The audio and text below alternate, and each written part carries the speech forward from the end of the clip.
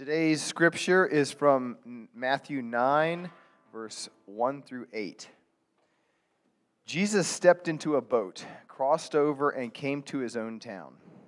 Some men brought to him a paralyzed man lying on a mat. When Jesus saw their faith, he said to the man, "Take heart, son, your sins are forgiven."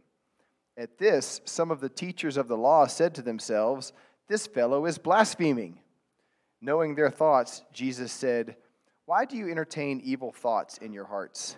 Which is easier, to say, 'Your sins are forgiven,' or to say, 'Get up and walk'? But I want you to know that the Son of Man has authority on earth to forgive sins." So he said to the paralyzed man, "Get up, take your mat, and go home." Then the man got up and went home. When the crowd saw this, they were filled with awe, and they praised God, who had given such authority to men. This whole sermon series that we've been in is about these questions that Jesus asked throughout the gospel. And if you have missed the other ones, it's great to go back, but you won't be lost. But I was looking through just online at different kind of proverbs that are from places of the world about this idea of teachers that are asking questions. So I'm going to read a few to you here. These are just wise sayings that come from different cultures around the world. The first one that came to me, or that stood out to me, is this. It says, "The one who asks questions is a fool for 5 minutes, but the one who never asks is a fool forever." Second one, "It is not the answer that enlightens, but the question." If you are truly seeking honesty, don't ask questions that you don't want the answer to. I like that one.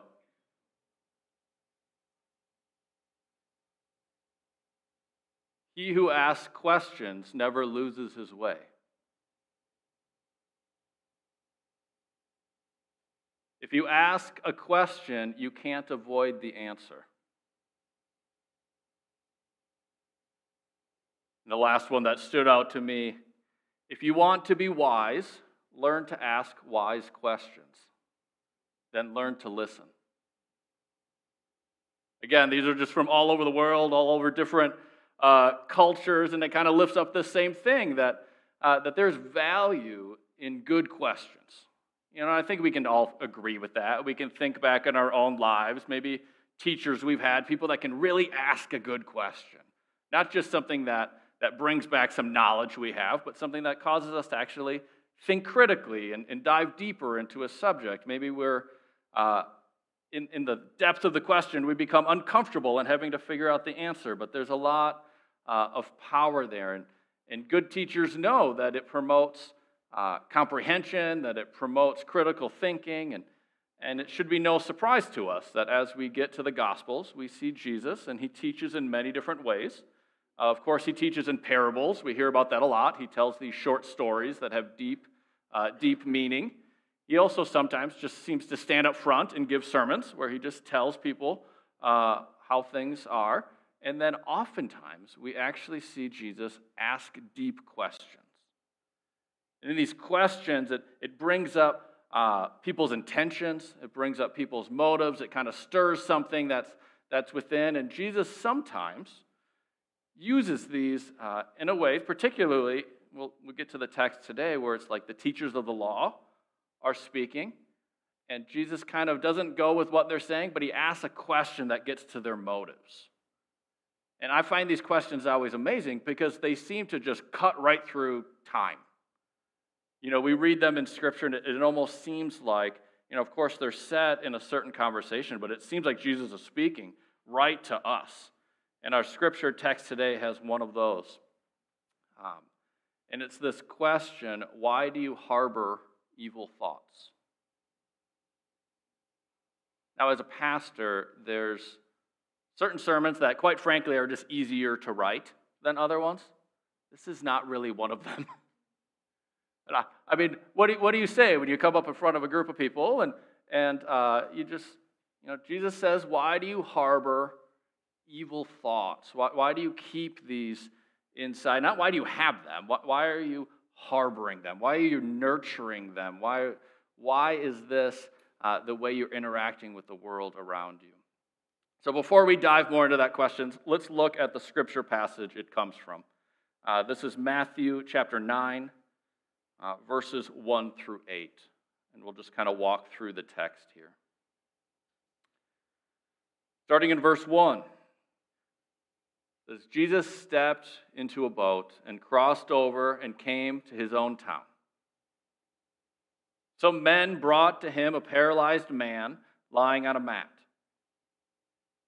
When Jesus saw their faith, he said to the man, "Take heart, son, your sins are forgiven." Okay, so what's going on here? We find Jesus, and he's been going all around in the Gospel of Matthew, and he's been teaching, he's been performing miracles. He's actually, even earlier, healed another paralyzed man. And the word of his abilities, the word of his power has kind of spread throughout the countryside, and now he's in a new town. He's come to this town, and people have started to gather. And some of them are gathering to hear from him. Some of them are gathering to hear the wisdom there, and other people are gathering just in a hope that they might see a miracle, or they might even experience a miracle. Verse 3. At this, some of the teachers of the law said to themselves, "This fellow is blaspheming." Okay, what are they reacting to? They're reacting to that Jesus looked at this man and said to him, "Your sins are forgiven." That seems pretty normal to us in a Christian church, right? I mean, this is Jesus. But if we put ourselves in their setting, these are teachers of the law, these are teachers of the Old Testament, and they have pretty strict ways on how your sins get forgiven. First of all, God alone can forgive sins. Now, we have this benefit of history that we kind of know this amazing relationship between Jesus, and that Jesus is God, and that there's this Trinity thing going on, right? But imagine the teachers of the law. They just hear this teacher, and he says, "Your sins are forgiven," and it stands out, and they think, that's not his place to forgive someone's sins. The second part of that is there's a really strict system on how to get your sins forgiven in their world, and it doesn't take place in some town in Galilee. If you want your sins forgiven, you go to Jerusalem, and you go to the temple, and you either bring with an offering or you bring enough money to pay for one, and you go through this whole system, and you bring the animal forward, and the animal gets put there in replace of your own sins, and there's this whole intricate system. But yet Jesus approaches this man, or this man comes to him, and Jesus just tells him, "Your sins are forgiven." So it stands out like crazy to these teachers of the law. They look at this and they're like, this man is claiming to be God. It's blasphemous. Imagine this. I don't know, some of you are going to have a real hard time imagining this. Imagine you have a neighbor, and they have a little dog. I'm not talking about anyone's story. And this little dog, his favorite place to go, if you know what I mean, is right in the middle of your yard. This never happens in our area, but imagine this crazy scenario, right? The neighbor's dog keeps going in your yard, and you keep cleaning up after it, and you're starting to harbor these evil thoughts, if you will, and it keeps happening over and over again. And finally, you get into a conversation with your neighbor, and you build up the courage, and you're like, "I'm going to bring it up, because this has really been going on for a long time." And you bring it up, and right in the middle of talking to your neighbor hasn't even said sorry, they haven't done anything, and some stranger walking down the street comes up to your neighbor and says, "Your sins are forgiven." Now, how would you respond? You'd be like, "Wait a minute. There's a process here. We live in a society. There's a process here of how this person's sins, if you will be forgiven. First, they need to apologize, right? I think we can agree with that. Second, they should probably go into your yard and help clean up this mess. And third, it would be awfully nice if they would put up some kind of system as to have this dog not continue to do this. And maybe, just maybe, then I will forgive them. So who is this stranger that just enters in and says, your sins are forgiven out of nowhere? You'd be like, that's not your role. That's not your place. That's not how this works. And it's kind of a silly example, but to the teachers of the law, that they're seeing Jesus forgive sins, and they're like, who is this? This isn't his place. These are sins against God. These aren't sins against you. How can you just tell someone your sins are forgiven? You've just come out of nowhere, and you just say that sins are forgiven. So how does Jesus respond? This is verse 4. Speaking of the teachers of the law, it says, knowing their thoughts, Jesus said, why do you entertain or why do you harbor evil thoughts in your hearts? Like I mentioned earlier, Jesus just cuts to the chase here. Why do you harbor these evil thoughts in your heart? Verse 5, which is easier to say, your sins are forgiven, or get up and walk? Again, this is a paralyzed man that is before him. So which is easier to say, your sins are forgiven, or get up and walk? I feel like the spiritual part inside of us, it's like a trick Sunday school question, right? Like we want to be like, no, it's way harder to say your sins are forgiven, right? But that's not what Jesus is getting at here. Jesus is saying any random person on the street, you could be walking down the street, you could be at Big Trees Market, somebody's going to walk up to you and be like, your sins are forgiven. Okay. What's the evidence of that? You know, how do you see that? So Jesus is saying, well, I forgave his sins, but you don't really believe that. But if I tell him he's healed, he's either going to get up and walk or he's not. Right? The evidence is right there. So how Jesus is saying this, that's harder in your mind because he's either going to get up or he's going to keep lying there.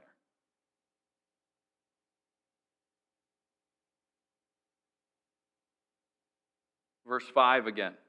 Which is easier to say your sins are forgiven or to say get up and walk? But I want you to know that the Son of Man, meaning himself, has authority on earth to forgive sins. So he said to the paralyzed man, get up, take your mat, and go home. Then the man got up and went home.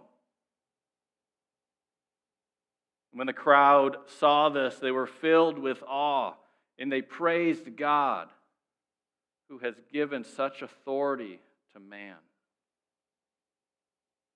There's so much that we could talk about in this text. There's a lot going on here. We could talk about kind of the main point of this text, which is the authority of Jesus. This whole section of Matthew. First, Jesus calms the storm, and then he goes across the sea and he drives out demons out of a demon-possessed man, and then we get to this story where he's now healing someone. And this whole section is about his authority over all these different realms, all these different areas. We could talk a lot about that. We could talk about how the crowd actually had the proper response and the teachers of the law had the improper response to what Jesus is doing. Did you catch that? The crowd, when they saw what Jesus was doing, they were filled with awe and they started praising God for what he was doing. But here the teachers of the law, who spend all of their time studying Scripture, all of their time trying to know God and trying to understand it all, they harbor evil thoughts within their hearts. But today I want to focus on, again, this question that Jesus asks. And I think it's a pretty universal one. He's pointing it at these teachers of the law here, but I think he could be saying it throughout time to each one of us. Why do you harbor evil thoughts? Or why do you entertain evil thoughts within yourself? Now, before I get any further, I really want to clarify what kind of evil thoughts I'm talking about. I think one of the best ways to describe it is this very popular verse, 1 Corinthians 13, 4 through 8. If you've been to a wedding in the last, 100 years, you might have heard it. Everybody loves it. It's actually about God's love, but that's a separate sermon. Let me just read it for you, and then we'll go through it again, thinking of maybe the opposite of each of these things. So again, 1 Corinthians 13, 4 through 8. Love is patient. Love is kind. It does not envy. It does not boast. It is not proud. It does not dishonor others. It is not self-seeking. It is not easily angered. It keeps no record of wrongs. Love does not delight in evil, but rejoices with the truth. It always protects, always trusts, always hopes, always perseveres. Love never fails. Beautiful passage of Scripture. But I think when we think about these kind of evil thoughts that some of us or all of us at some point harbor within, I think we can just take the opposite. So this is not a to-do list, but let me read it to you this way. We're talking about thoughts that aren't patient, thoughts that are not kind, that are envious and boastful and proud, thoughts that dishonor others and are self-seeking, thoughts within of anger, ones that keep a record of wrongs, thoughts that delight in evil and reject truth, thoughts that abandon and lack trust and lack hope and lack perseverance, and thoughts that fail ourselves and others. When I look at this text, why do you harbor evil thoughts? These are the kind of thoughts I'm talking about. I'm sure it rings a bell with all of us. Right? We all have found ourselves having these thoughts. But again, I want to be clear that one of my pet peeves, if you will, is when pastors stand up front and they give kind of easy spiritual answers to really deep problems in our world. So I want to be clear that that's not what's happening in this sermon.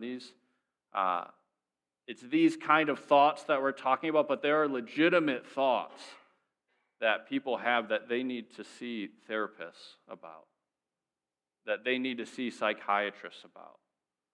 These people, these men and women that have been gifted in these wonderful areas, gifted from God, that come alongside people.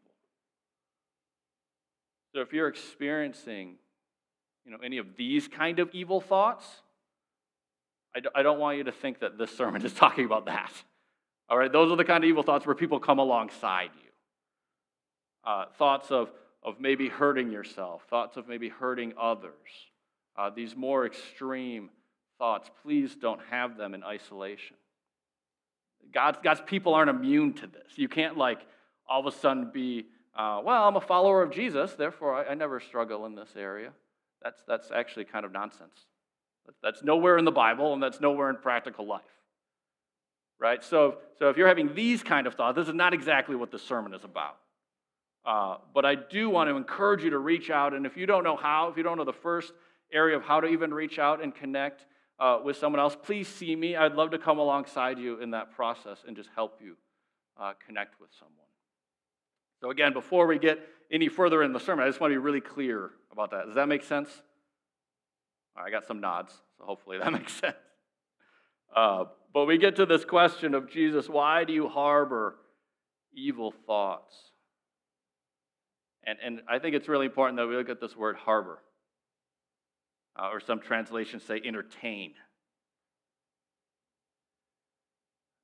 Certain words like this, it's helpful to go back into the Greek language that the New Testament is written in. And I looked into the Greek, and these words harbor, these words entertain, they work quite well. But there's some other words that they also use to describe this. One of them is to meditate upon something.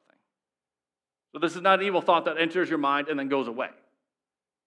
All right, there's a sense of this thought staying. You're meditating on it. You're reflecting on it. You're pondering it. You're holding on to it. It doesn't just go through your mind and then it's quickly gone, but you pause there. And then there's some moment where it starts to become your own thought, not just something that popped into your head, and the feeling keeps going on, and you keep having these same ideas. I think it's an important distinction because there's of course times for all of us where thoughts just pop into our mind. I think if we're honest, that just happens. I mean, you're driving down the road or something, and you just think something, and you're like, well, where did that come from? That is not, it wasn't God honoring, it wasn't anything else. And sometimes I think Christians, we think that we're not supposed to experience that. Like it's like, oh, maybe I don't trust God enough. Well, no, you're also a human. So sometimes we have things that pop into our heads, and then we can just kind of say a prayer and ask that it would go away, or maybe sing a song from church that's been meaningful to you, and just kind of move on with your day. But this passage is talking about harboring evil thoughts, holding them, keeping them safe, keeping them within. I love this image of harboring a boat. We can kind of picture that. There's a safe place, and the boat comes in, and maybe a storm is going to come by, and you tie the boat tight, and how the land is set up, it protects it. It holds it close. It doesn't let it go out there and get attacked by the wind and the waves, and that sounds beautiful until you start to realize that he's talking about evil thoughts. That the best thing we should probably do with these thoughts is let them go out there and get attacked by the wind and the waves and get sunk out in the lake somewhere, right? So we talk about these evil thoughts, and it becomes this thing that you draw near to yourself. And you say, oh, I'm going to protect this. This is going to be part of who I am. This way I think about other people, this way I think about the world around me.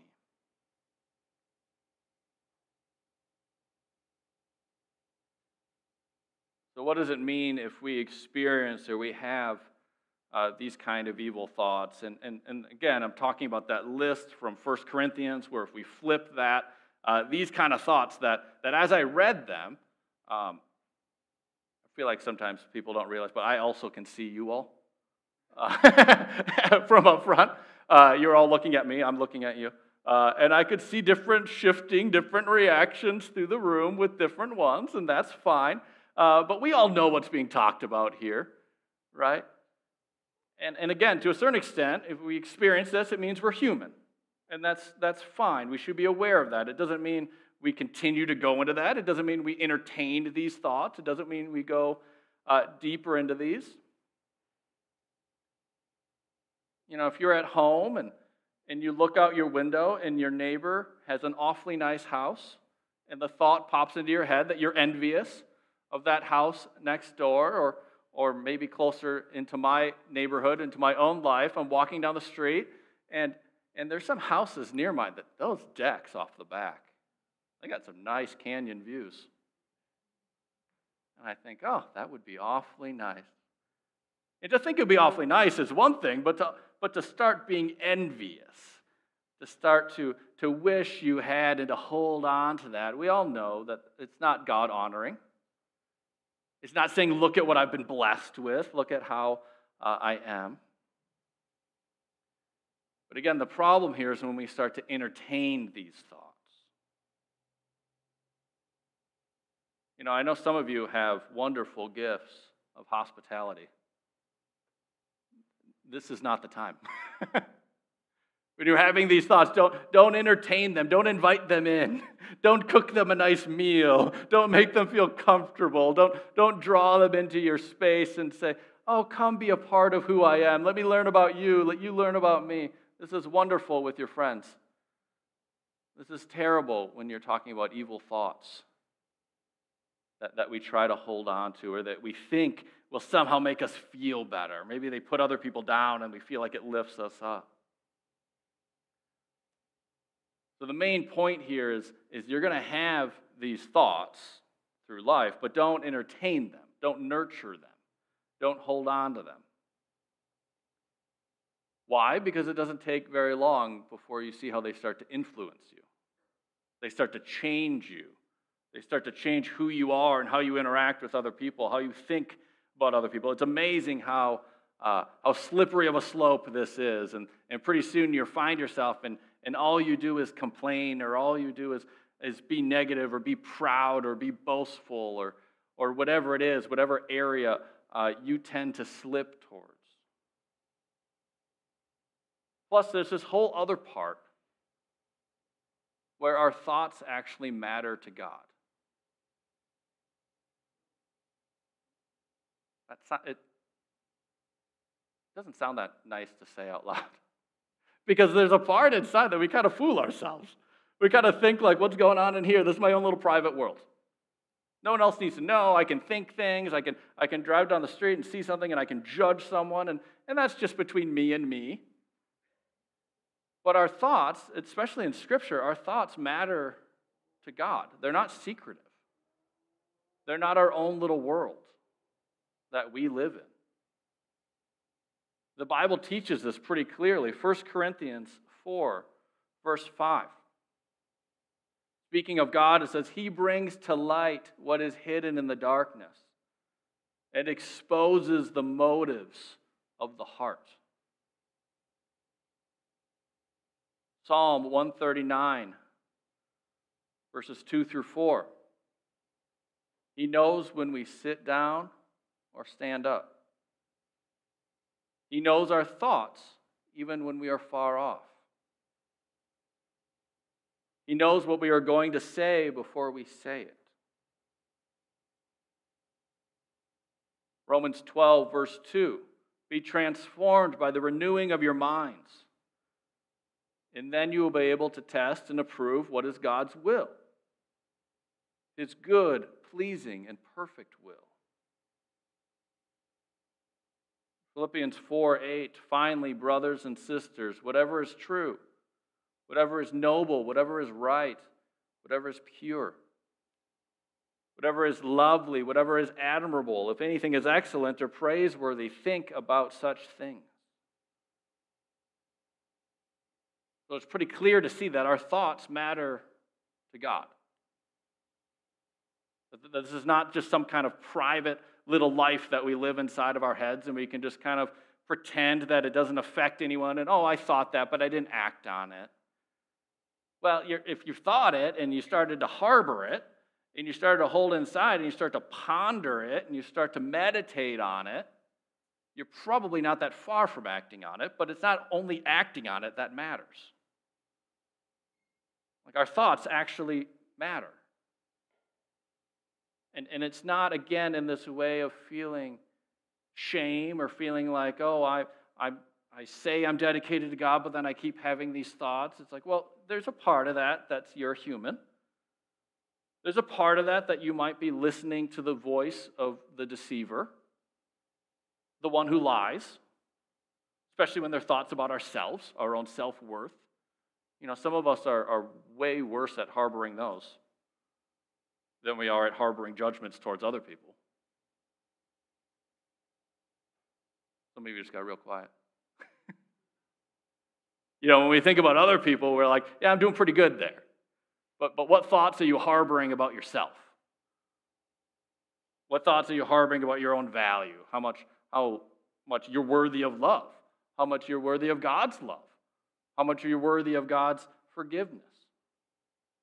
We can be guilty of believing lies that are terrible lies, that are not God-honoring lies, that are not the words of Christ, that are not the words of Jesus on the cross or the words of the empty tomb. But they're these things that seep inside, and for some reason we harbor it. It's almost like we're protecting it. We won't let it go out, and just that's why I love this harboring language, because if you let go of it, what does the ship do? It goes out into the sea, in the wind, in the waves, they capsize it. So it's not even doing this thing in like your own power. It's a strange connection, because normally the wind and the waves are like this kind of evil force of nature, but here that's the force of God. And it's the force of God that wants to speak onto these evil things that we harbor, that we hold close, that we won't let go of, that we tie tight and we let be protected. When our calling is to just let it go. Just let it float out there. Let God's wind, let God's waves, let this righteous, holy storm just capsize this thing and sink it. Quit holding on.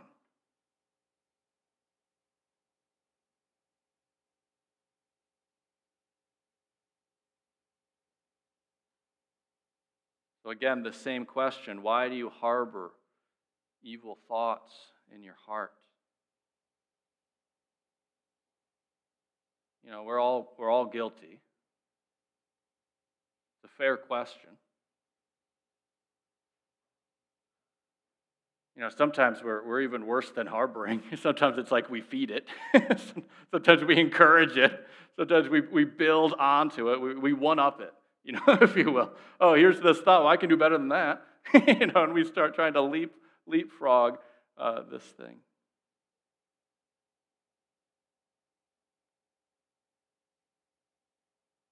It's almost like in this text, and there's several other ones that again, these words just like cut right through time.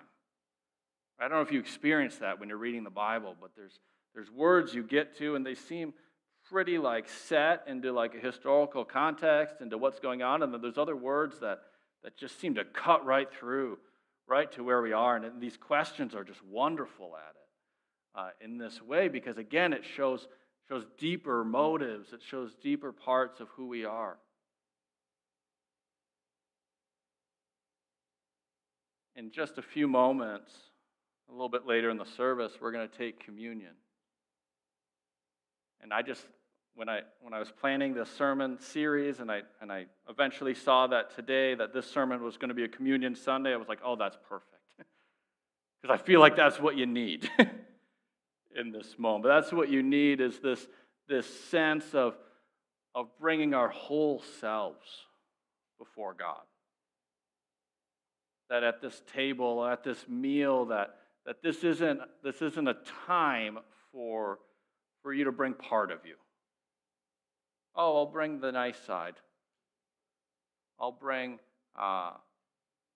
Pastor John, but I'll leave father and husband at home. I'll just bring the nice part of who I am to the communion table, and that's not what it is.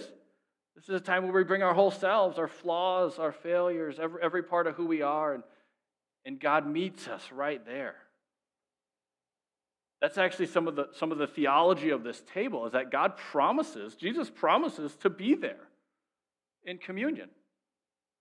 I find that beautiful. That's what Scripture says. He says, when you do this, I will be with you. I will meet you here. I think we can trust that.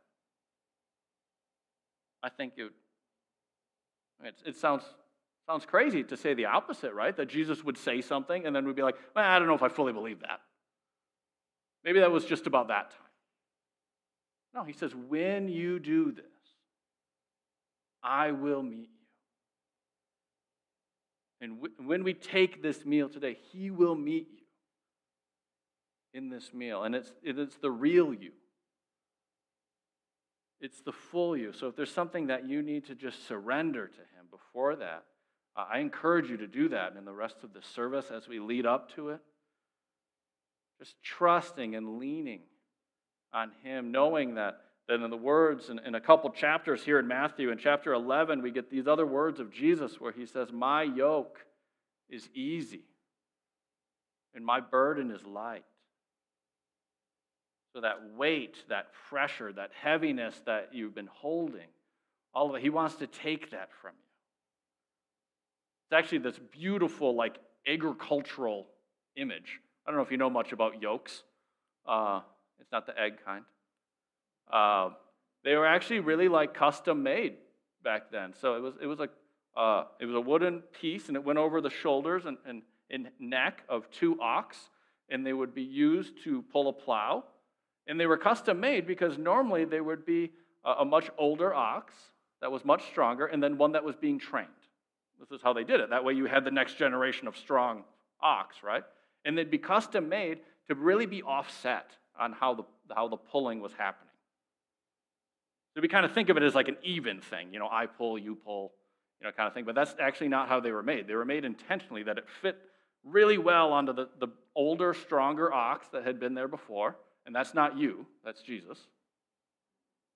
It fits really well on him. He's pulling really hard. And the other one that he's yoked to, that one is being trained. That one's walking along. That one's learning how to pull. That one's learning this entire process. And some of us have been bearing all this weight ourselves. And that is just not the promise of God. You can feel it in your shoulders, can't you? You've been pulling so hard. And that's not the promise of Jesus. Jesus says, if you come to me, my yoke is easy. Tie yourself to me. Connect yourself to me. I will be doing the pulling. My yoke is easy. My burden is light. I will carry the weight for you.